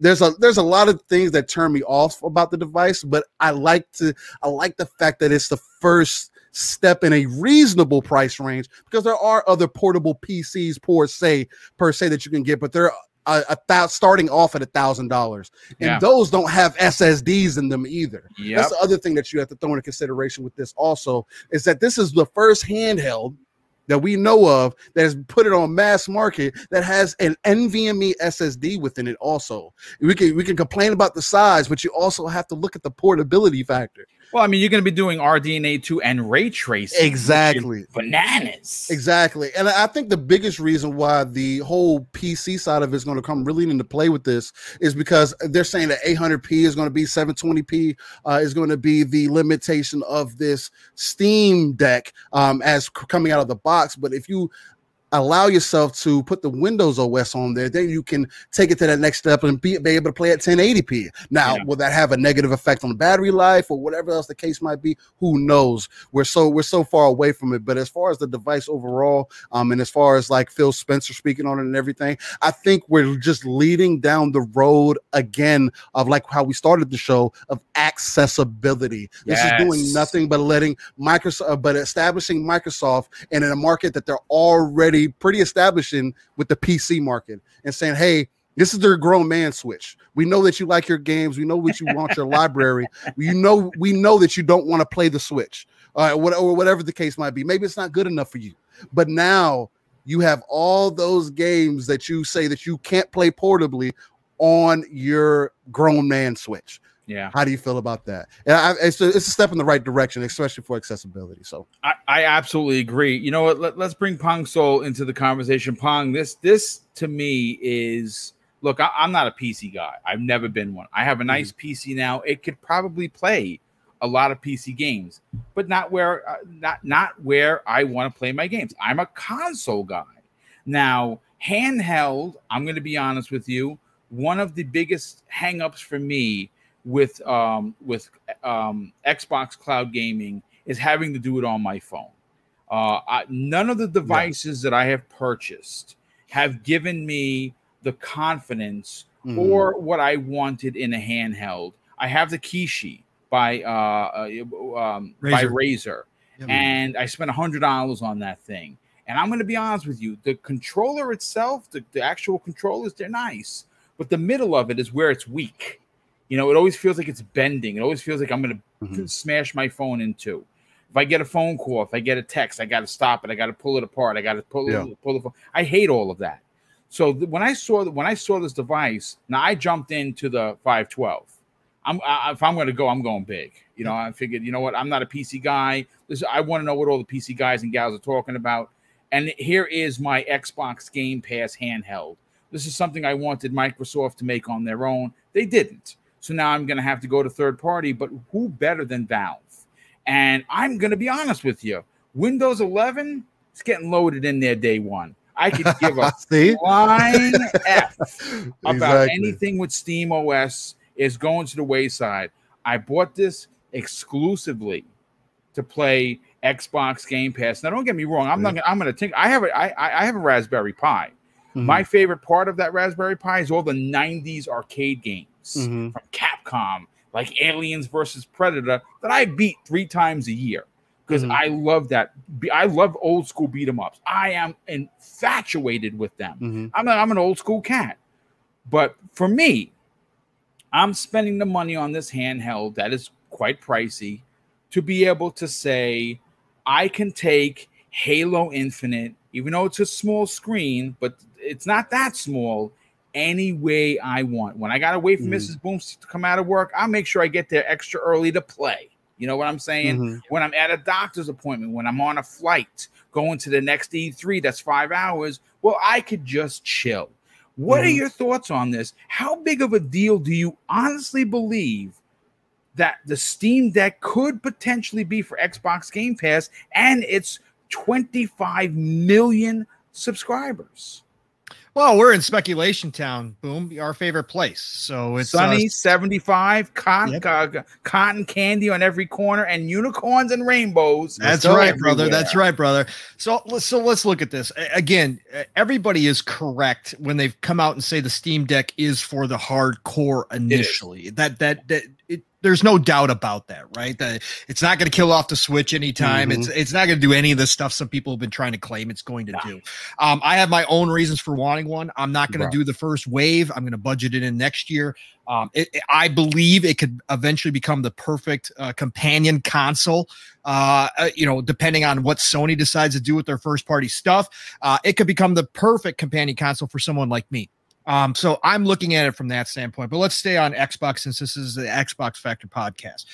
The smoke has been out there for a long time that Phil and Gabe have been talking. The smoke's been out there that eventually multiple meetings confirmed. Correct. And the smoke's been out there for a while that if Gabe decides that he wants to spend time on the beach with his Mai Tai in hand and step away from Valve, that Microsoft would be on the front door knocking, saying, hey, what is it going to take? Now, again, whether that ever happens, that's that's probably years and years away from when we're even going to consider that.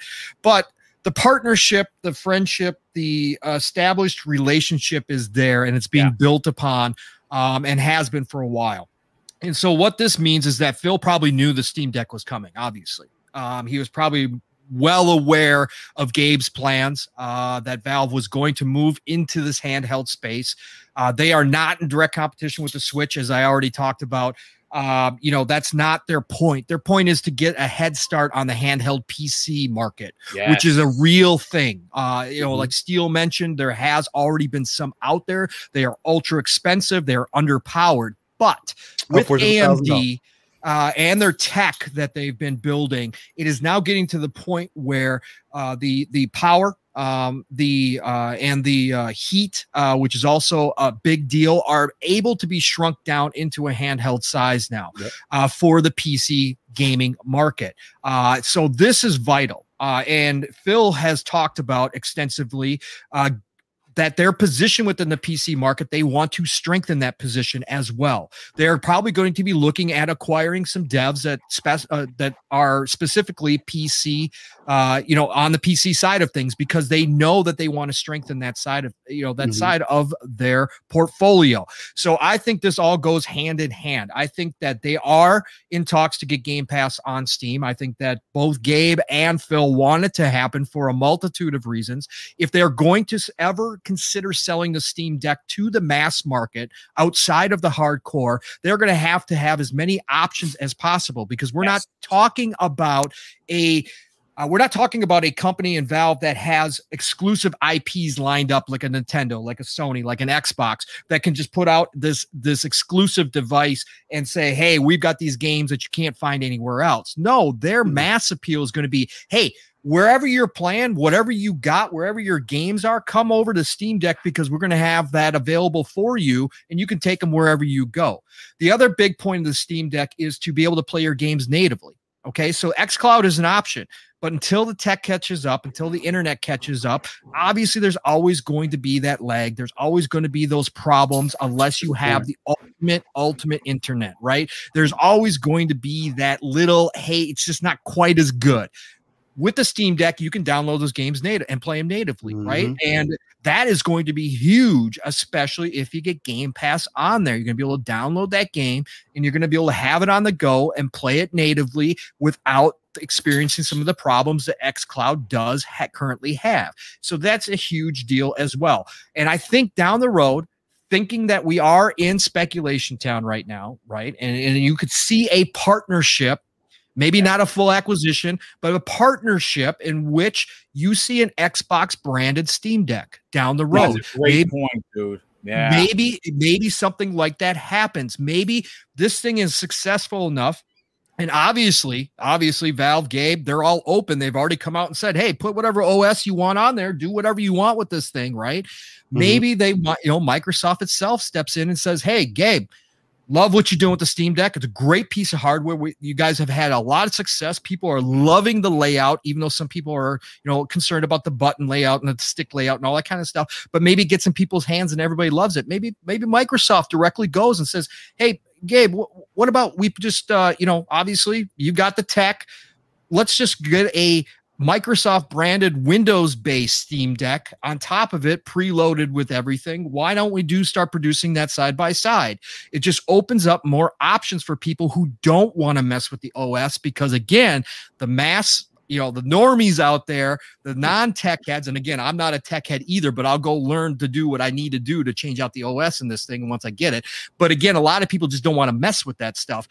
Just gives them more options to get into that market. Joel Asante, who I never realized it was a brainiac when it came to this stuff. I will be reaching out to him. Yes, exactly.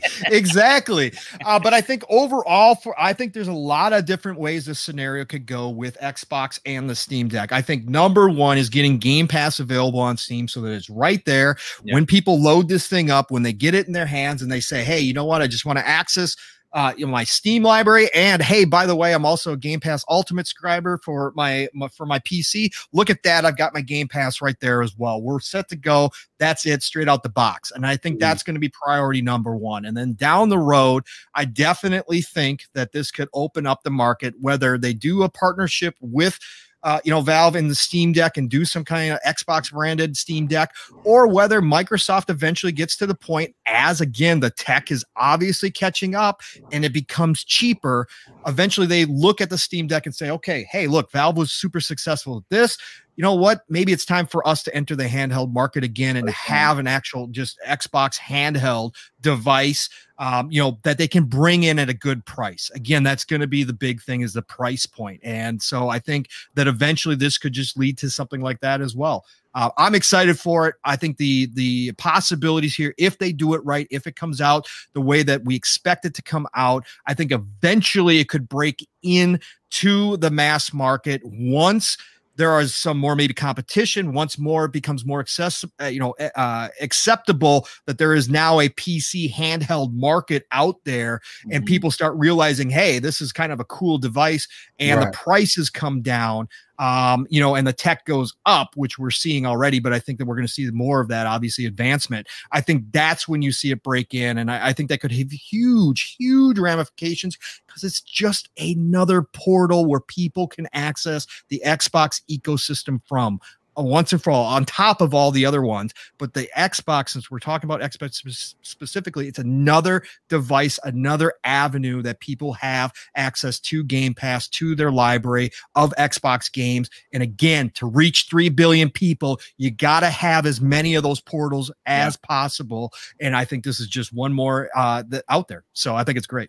Yeah, choice is going to be key. And like I said, the whole conversation, so, I mean, we don't know. We're not flies on the wall, right? We weren't in on the conversation between Phil and Gabe.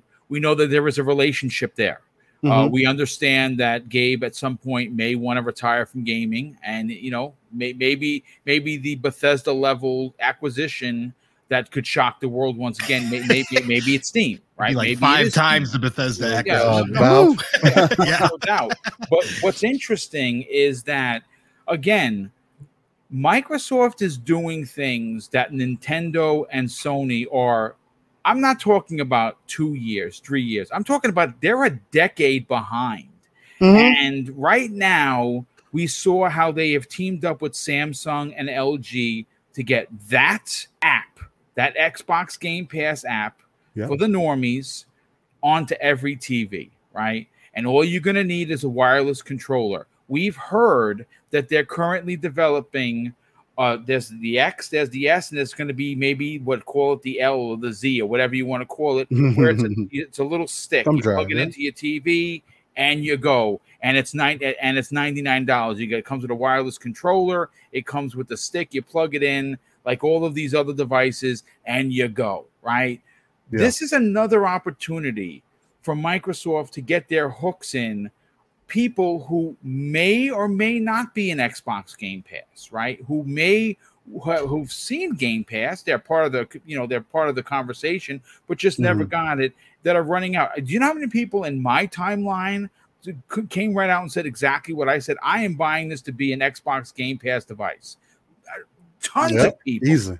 Tons of people. Zemi Games, you have one pre-ordered. You're still on the fence a little bit. You can always say cancel. You're still on the fence. Where do you fall on the potential of this app potentially coming to this device and bringing more people, again, from another region of gaming into the Xbox Game Pass ecosystem? Yeah, Phil, he seemed kind of excited about it from his tweet, right? I would say the possibilities are relatively high that we could see an Xbox Game Pass app or have, Game Pass in some way, shape, or form on this device. I think it's possible. I think it's also exactly what Xbox needs to do, and it follows through with their business model, to a T, right? Xbox isn't playing the how many consoles can I sell, how many, video games can I sell game anymore. That's not really what their business model is. They're really, really transitioning away from that more towards a service model. And the same way that you can, watch Netflix on any device, you should be able to play Game Pass on any device. And so I think really and truly Xbox should be putting Game Pass on any single device that it is, feasibly possible to do, right? I want to see it on toasters. Absolutely. Yeah. Well, I don't know. I mean, sure. Yeah. If Nintendo will have it, put it on a Nintendo Switch. If PlayStation will have it, put it on a PlayStation. Because at the end of the day, it doesn't really matter how many consoles they sell. It matters how many people are playing their games on their service, paying them money every single month. That's what really matters at the end of the day. As far as, the Steam Deck, I put $5 down on it. I have my pre-order set. I don't even know if I'm actually going to get it. I'm really, really, really on the fences for this thing for multiple reasons. First one being, it is very, very costly. And I'm not, absolutely. Yeah, and I'm not 100%, swayed on the feature set, right? Like, yeah, it has, an NVMe, but the hard drive space isn't very, very, big. And, to put that into perspective, Pong, he was talking about playing games natively on there, and that's definitely a potential possibility. But to have the same amount of storage space that the Series S has, which is around 500 gigabytes, if I'm not mistaken. Yes. If I'm not mistaken. Well, 500. A little bit less. To have that same amount of storage on this Steam Deck, you would have to pay, I think, around $700, right? That's a lot of money. The display on it is 1280 by 800. I don't know ultimately how that's going to turn out, but on your smartphone where you can stream Game Pass, you can play in 1080p, maybe 4K. I'm not 100% sure. I don't really do a lot of mobile gaming, so I'm not really sold on it. And also, we have to remember Steam's history with hardware here. They came out with the Steam machine a very, very long time ago, and that flopped like nobody's business, right? Mm-hmm. They stopped that really, really quick. So do I want to pay, $530 to get the mid-tier model of the Steam Deck, and here in 3 years, they completely discontinue it and move on with something else because it may just not work, right? Yeah. So there's a lot of reasons why I'm really, really on the fences about this. And why I'm kind of really sliding more towards not getting it than getting it. I think that you guys really hit the nail on the head whenever you said that this is built for hardcores. This is most certainly not built for your casual Xbox gamer, right? No. it's just not, right? It's really built for PC gamers. And then, of course, you're going to have the hardcore Xbox audience that really wants mobile gaming, on an, actual dedicated device for it that, is going to go out and spend this money. But I don't see people, casual consumers going out necessarily and buying this console solely for Game Pass without already owning, or rather than going out and buying an actual Xbox console or a PlayStation or a Nintendo Switch, right? Great point. Yeah. Ultimately, I'm really on the fences about this. With that being said, it makes a lot of sense for Xbox to put the app on there. 110%. It makes sense for them to do that. It makes sense for them to put it on every single device that will have it. Give consumers literally no opportunity to say, Game Pass doesn't really work for me. I don't have this device. I don't have that device. Don't give them that option, right? Allow them to play Game Pass on whatever app or whatever device they want to play it on. That is exactly what Xbox needs to do, and that follows suit with them putting it on the Steam Deck. For me personally, I'm not sold on it. I think that there's too big of a question mark over this system right now for me to 100% be interested in getting it. I'm going to keep my pre-order, but I'm not 100% sold on actually purchasing it yet. So basically you're saying that the risk is certainly much higher than the reward. For me, how I view, purchasing products from how I value a product, I think that, from what I'm perceiving right now, I think the risk does look a lot higher than what I would feel comfortable buying it. And until, and unless they can fix that for me, I'm probably going to just let that pre-order go.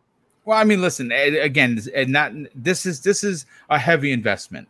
It's a heavy investment in a way where after tax, it's going to be $700. That is a lot of money. As a matter of fact, that is a Series X or 2 Series S consoles. That's a PlayStation 5 with a bunch of games, which I think it's maybe 2 games because their games are $70. But listen, I'm going to say this. I want to get off. Don't ever play the sprint cars in Dirt 5. They suck. The sprint cars every time. Boom. Hashtag F the sprint cars. Thank you for that. Thank you, because I look like a drunk playing that, and I'm actually a damn good racer, and I could not figure out those damn sprint cars. But anyway, let me get into some of the super chats because we got quite a few of them that popped in here. Raiden Blade, generous friend of the show, he drops an outstanding, not 1 but 2 $10 super chats. The first one, he says, hello, Boom and Panel. Look, every time people ask Phil Spencer about VR, he always points to Valve products. Now, if Gabe steps aside and sells to Xbox, no need to build your own VR or handheld. That's an interesting part because their headset is dope. It's just I don't have a PC to run it. It's out of but I would love to see that. That's a fantastic point. Raiden Blade, he drops another super chat of $5 first and says, I haven't seen anyone mentioning the AMD FSR. The S deck is built on AMD tech, and FSR is BC with many older cards. Dude, listen, I'm not a PC guy. It's probably why I don't talk about it. I didn't even know those things. I'm honestly did not even know handheld PCs existed before the Steam Deck was announced. People are like, oh no, that's a thing. I'm like, oh really? Because I'm not a PC guy, so what do I know? But the next $10 super chat from Raiden Blade, dude, thank you for your generosity. That's insane. He says, Zemi, this device will have support from Valve and Xbox, but also the Nintendo fan that will run emulation games from the Nintendo library, something Nintendo won't allow. Yeah, I think that the hardcore PC people are salivating at the mouth with the emulation game that's going to come into effect. Like I said, I have a Raspberry Pi, and I have a lot of games on it. I strictly use it for the 90s arcade games that you can't find. And let me also specify, whenever I'm talking about not being interested in it, and from broad consumers, I think your casual Xbox audience is not really going to be interested in this item. No, PC players, though, very well could be very much interested in this, or they might not. It just, it's a toss up. For me personally, even from the PC side of things, I already own a PC. And if I was looking to upgrade, how I play my PC games, honestly, I would just upgrade my desktop. Yeah. No, I mean, it makes sense. Again, this is one of those investments that people are going to have to really look at whether or not. See, like, for instance, I'm not going to sit here and lie to you and say that from a tech point of view, I got to be involved in the conversation. I don't fall for FOMO, so that doesn't bother me. But I'm not a PC guy, and I want to experience what this whole PC realm is. If I can do it on a handheld, get some emulation on older games that I enjoy playing, like an Aliens versus Predator, like like any of Capcom's side-scrolling beat 'em ups, and I can get that emulated, and I can also somehow play, Halo Infinite, whatever on there. I'm gonna probably take the dive. Also, I mean, this is completely unrelated to anything Xbox, but another thing that you can do with this console or this machine, this handheld, is you can dock it, plug it up to like a monitor, and play it with the keyboard mouse, which would be really, really cool for you. That you don't really have like a gaming PC right now per se. If you wanted to experiment with that, right? Yeah. So I don't think that the product is worthless at all. I just think from an Xbox, gamer's point of view, who would only possibly buy this to play Xbox games mobile, I just don't think that the value would be there for a lot of the casual consumers. And that makes perfect sense. Let's bring in 3-Bit into the conversation. 3-Bit, I don't know whether you're a PC elitist, but you got to know the tech because obviously you work in the business and most of your work comes on PCs. Does this device pique your fancy? It does, because while I do work on games on the PC, I always prefer playing on console. It's just me too. Yeah, I've a console guy. Yeah. I always thought it was interesting seeing this whole thing of Phil and Gabe Newell being in the conversations with each other, and the fact that they dropped this info so close to the Nintendo Switch OLED. It was a punch to the face. Right on top of it.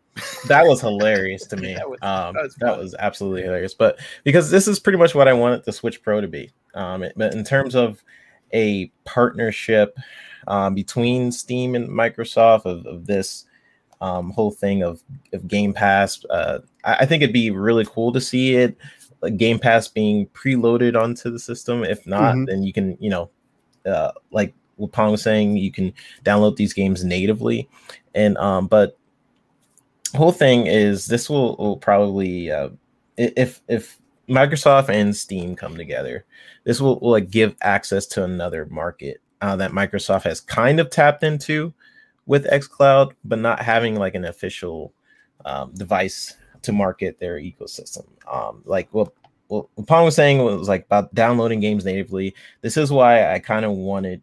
I personally want Microsoft to build a handheld device or even push their tech to be able to demo out games through the cloud if you like it. Have that option to download it natively, like pretty much on the Xbox. It would be really cool, right? If you can use the cloud to try out a game, if you like it, then download it natively and put that for your handheld device. Yeah, 100%. That's just like my speculation down going in a little bit, right? But the handheld market is something that these two other companies have already done. Sony has done it with the Vita. Nintendo is dominating with the Switch. Yep. And Microsoft is sort of the loner out of the bunch in terms of competing. Now you can argue that they don't have to with the different options they have, like the Stream Stick coming for TVs, xCloud on PCs and mobile devices. That's like itching that market for sure. But some people like having that targeted device. And for me, the Steam Deck is going to be an ultra emulator for Nintendo games, a lot of PC titles, Xbox titles. In terms of the hardcore audience with different emulation software, you can experience some of those games on the Steam Deck that'll have higher frame rates than the Switch. If you want to go there, right? If you want to play some Nintendo games at a higher frame rate than Nintendo's willing to even do with their tech, then hey, this is for you. And this thing has RDNA 2 in it. And in terms of the hardware. They seem to really partner up with AMD in this situation, and some of the tech, like someone in the chat, I can't remember who it was, he mentioned like FSR. Yeah, like that's pretty cool. That's pretty cool for a handheld device. That's pretty much the super resolution. Well, Steel Rain said it has an SSD built in, folks. Yeah, and that's a big deal. It's a big deal for a handheld device. Yeah, like, that's the biggest thing out of anything that is amazing about this device is the fact that they are carrying over what we're currently getting with your console. Consistency, accessibility. Yeah. That's it. Tell you. Yeah, and like what everyone, if we were to like pretty much match up with everybody was saying, this device gives you options, right? Yeah. If you wanted to use it for Xbox games primarily, you can do that. If you are have a bunch of games on the Steam, you're coming in from PC, and you just want to play on the couch or something, hey, you can do that. Or if you like some Nintendo games, if you really want to emulate some Nintendo games on it, and it's pretty much a Switch Pro. So yeah, I'm really looking forward to it, just for those potential options, just to be able to try those things out, because I do play on my phone, on my Note, like xCloud games, and I would love to be able to play Halo Infinite on my bed, just chilling, right? Like, it's just, why not? So yeah, I'm looking forward to it. The tech inside is definitely impressive for a handheld device. I think the biggest thing that Zemi was saying is that if the price is worth it. It is very expensive for people, to that specific audience. Like, can some people jump in, or will they want to jump in if they have PCs? Is that what you're saying, Dan? I don't want to speak for you. But I mean, if you know, for a lot of consumers, like if you're wanting to play Xbox Mobile, okay, you could go and you can buy this system for, you know, hundreds of, you know, dollars, or you could use the device that you already own, that being your smartphone. Yeah. You know, a lot of consumers are probably going to go for the cheaper option. Yeah, I hate it, dude. Like, I mean, that's what I would do. I'm cheap. I really am. Like, I'm the cheapest guy I know. And that is exactly what I would do. Right? No, and I feel you. I 100% feel you on that. Because the only thing that really this device, like, I would want to do with it would be play Game Pass, right? But the display kind of, you know, it turns me off. I'm not super impressed by what they said. Yeah, with but it's of the system as well. Like, I think that seems really, really low. The battery life, and you know, I mean, I think that I would get better performance out of streaming the game from my phone than I possibly would using this machine that I would have to pay an extra $500 for, right? I mean, listen, it makes sense that you want to play on your phone, but the screen size versus the 800p, you're going to be getting top quality display with ray tracing. You know what I'm saying? Like, there's a lot to be said about the 7-inch device. Now, it's the same size screen as the OLED. It's not an OLED, but I think that I mean, again, I understand the price. The price point is expensive, and I understand that you don't want to waste the money when you can play on your phone. But if you're asking the average person, is really playing on the phone the answer? I'm going to say no. I'm going to say the answer, it's a novelty at best. I'm going to disagree. And the reason I'm going to disagree is because mobile gaming on smartphones and tablets, revenue of the entire gaming industry makes up around 48%. So there's a lot of people. Yes. There's a lot of people that are playing on smartphones. Yeah, but they're playing Words with Friends and crystal breaking games. They're not playing Halo Infinite. You know what I'm saying? That's the difference. Yeah, I mean, you know, like, and I'm not saying that they're not going to end up playing Halo Infinite on their smartphones, but I'm also, you know, I'm not saying that they 100% will, right? You know, a lot of this is mixed between what I personally want as a gamer, but then also my perception of what a casual gamer would want out of things, right? Yeah. And I think a lot of casual gamers, rather than go and spend that $500 on a handheld system, that that definitely has limitations. It's definitely advanced. It has some really cool hardware in it, but it also has really strong limitations as well. I think instead of a lot of consumers doing that, if they're only interested in console gaming, they might go and spend that $500 to buy a PlayStation or to go buy a Nintendo Switch and a bunch of games on top of an Xbox that they might already own. That's just the way I view it. At the end of the day, we're going to have to wait until this system really comes out to look at and to be able to really gauge how well this system plays Xbox games on it, and what does it look like versus a smartphone, and really balance out price to performance and what we're getting versus what we already have in all of our pockets right now. No, I mean, it makes sense. I mean, listen, again, it's a niche product. It's an expensive niche product, so it's not going to be for everyone. But they did sell out on pre-orders, and that is saying something. So, I mean, again, only time is going to tell. Folks, this has been a great show. We're at 2 hours. Hopefully, you enjoyed the banter. I think everyone really brought their A game. It was great to have Still Rain make his first appearance, which him and Pong Soul will be invading Primetime Gaming the first Monday in August, which is going to be dope. Cannot wait for that. Let me just catch these other super chats. Reggie Mobile 9 drops a very generous $10 super chat. Says, great show, Boom. I play Xbox and PC. My Steam collection is deep too, and I mod heavily on games like Skyrim. So I can take that on the go with ray tracing. I'm with it. He also says something pretty interesting that I'll see if I could find. He says that playing on his phone gives him eye strain, which it actually does for some people. And that screen is small. Like, I don't have a Note. I had one, and that phone is huge. I would rather drop the money on this. Again, for each person, is different. We also had another super chat come in from, let's see, who are you?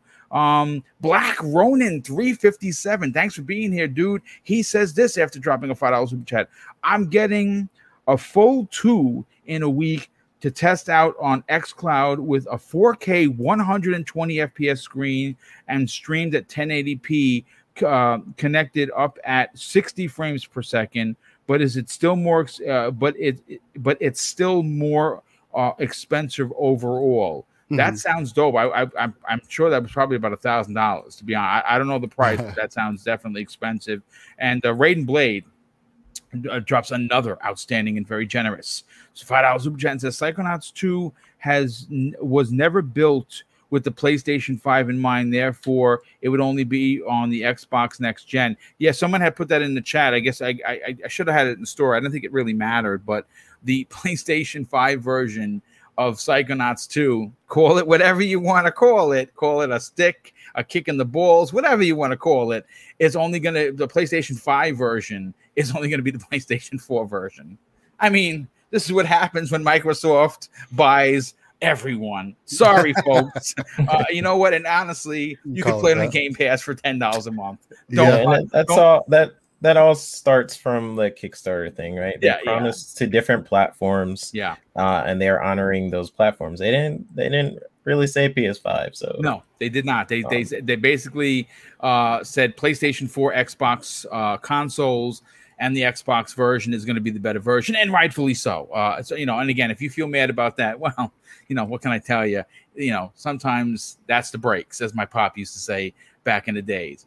But we got to get everyone out of here. A great 2-hour show, 3 big winners, and 3 more will be announced this Thursday, where Mrs. Homestick will be giving away, and again, this comes directly from her, a $100, a $50, and a $25 Xbox gift card to use whatever you want. But the reason why we specifically gave the big bomb in the Xbox, the $100 gift card, is if you wanted to get involved in the Xbox Design Labs game and you wanted to make your own controller, and it's a little pricey, especially if you start adding engraving and shipping and stuff.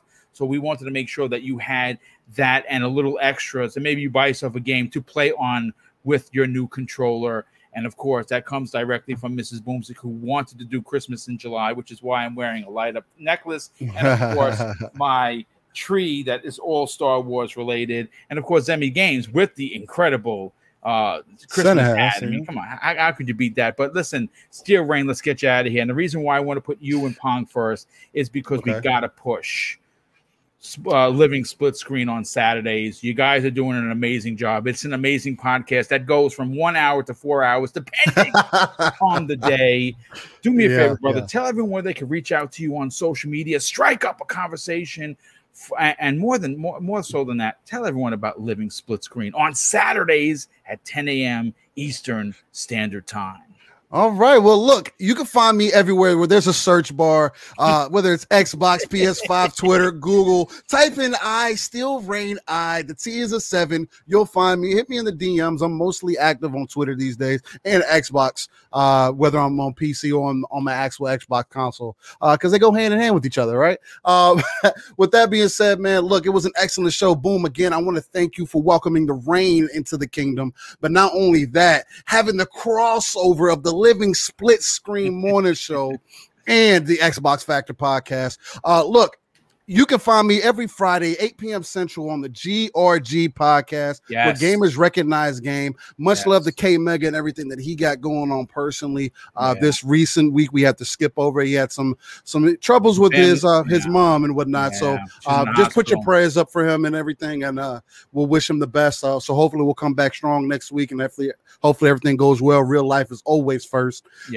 With that being said, also Saturday morning, 9 a.m. Central, 10 a.m. Eastern, and 3 p.m. UK time, you can find not only myself, but if you need some rain followed up by some soul, you'll find it Saturday mornings with the Living Split Screen podcast, where we are a non-console-centric platform. We're trying to reach the 3 billion gamers, giving you that live, raw, and uncut, authentic, organic energy that only me and Pong can bring you.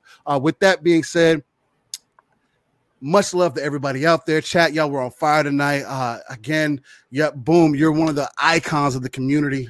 You're one of the biggest reasons I even jumped into this community, between you and Dealer and the Lords. Y'all are the 3 biggest reasons why I'm even in this community or even thought to jump in. So I appreciate y'all and everything that you do. You are, again, icons in my eyes, no matter what anybody else may tell you. Everybody else, Zemi, Pong, 3-Bit, y'all already know what's up, man. Y'all can hit me on the gaming side of things. Other than that, much love to everybody, man.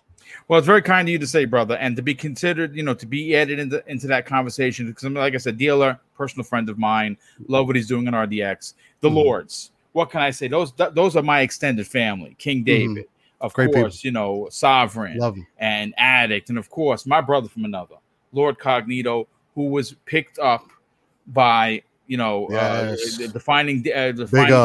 That is a big deal. One of the hardest working group of men that I know, and to be put in that same conversation is, trust me when I tell you, it's more humbling than you could possibly imagine. I'm glad that you're a part of this community. I'm glad that you have a show each and every week with, of course, Pong Soul. Now, Pong, you have become no longer the rookie sensation. I think that you have taken over this entire gaming podcast community because of the positivity that you bring each and every week. Tell everyone what other shows you're on and what else you got going on, but more importantly, where can people strike up a conversation on social media? Thank you so much, Boom. Of course, I absolutely love being here Tuesdays. Zemi, obviously 3-Bit brothers. It was no awesome Boo Zemi today. Yeah, no Boo Zemi again. Man, we gotta get you back on track. There were definitely Boo Zimmies. I saw them. I know. I can attest to there that. There was some. I was looking. But I was doing so good. I was doing so good. And then we got to the Steam conversation, and then the Boo Zimmies came. There should be Boo Zimmies just for that damn hat. So, but anyways. No, it was great to be here. Steel, man, awesome. We are on our Living Split Screen tour, and I'm happy to have you finally on the Xbox Factor podcast, man. It's always great spending time with you, brother. You know that. So great to have you here. Chat, you guys are outrageous, phenomenal. Again, always the conversation in there is just up to, it's right up with our conversations that we're having, and it's always great to see that. And thank you all for coming out and all the support. Obviously, find me Pong Soul everywhere, Xbox, Twitter, you name it. Follow me. I'll follow you back. Friday nights. Friday is 2-Tab Friday, if you guys don't know, because as GRG is going on with K-Mega, the crew, and my brother Steel over there, we've also got Xbox Ultimate going on with, obviously, over on Fun Speculations channel, a.k.a. Mav, his amazing wife, Caitlin, and of course, 3-Bit right here, and the rest of the Magnificent Seven. Friday nights, 9 p.m. Eastern, 8 o'clock Central Time. It's 2-Tab Friday. Have us up. Be like Boom. Flip back and forth. That's what I do all day long when I got multiple shows going on whenever I can. So, you know what? We'll see you there Friday nights. My hype man already took care of Saturday mornings. But again, living split screen, 10 a.m. Eastern, 9 o'clock Central Time. 3 p.m. UK time. We're almost at 250 subs. We just finished up episode 16. Come on over, check us out. We got a great thing going. The community is just absolutely outrageous, including Boom himself, who has just been a big, huge supporter. But come check us out that in the morning, Living Split Screen. And then otherwise, the Shop Podcast on Saturday nights with PTK Blam, the Centurion, Fuzzy Belvedere, and hopefully we'll get Stagorilla back soon. Steel was just over there with us last Saturday night. So again, come check us out, 9 p.m. Eastern, 8 o'clock Central Time. It's always a great time there. Shout out to Wandering Dutch, who is also a family member of over here as well on Prime Time now. But shout out to Wandering Dutch and the whole crew over there, Midweek Mix Up. They invited, we are humbled. Steel and I are absolutely humbled that we got invited to the Midweek Mix Up Collective. Big things coming up, just nothing but support from those guys. So shout out to Wandering Dutch and everybody over there. But again, this has been fantastic. Guys, girls, play what you love what you play, and we'll talk to you real soon. Absolutely. And Zemi Games, let's get you on out of here, brother. You got a lot going on. Obviously, you're on social media. You take DMs. You're always talking with the community. But you also got your website that is we need to get more people, more traffic. It is a place where people can come and get unbiased opinions. Tell everyone about that, my friend. Yeah, man, dude, I'm so excited for this nap that I'm about to do. Like, you have no idea. I'm really, really excited. I'm like 24 hours past sleep. But anyway, so my YouTube channel, it's called Constant Gamer. I do a ton of video game content, such as gaming news, reviews, Let's Plays, even some theory videos. I've started doing some theory videos. So definitely go over there to the Constant Gamer YouTube channel. Check out some content if you like it. Be sure to hit the subscribe button. Then you guys can also follow me on Twitter at Zimmy Games. I pretty much host all the typical stuff, gaming news, opinions, so on and so forth. So hop over to Twitter, give me a follow at Zimmy Games. Boom, fantastic show. I'm really sleepy. I'm gonna go take a nap.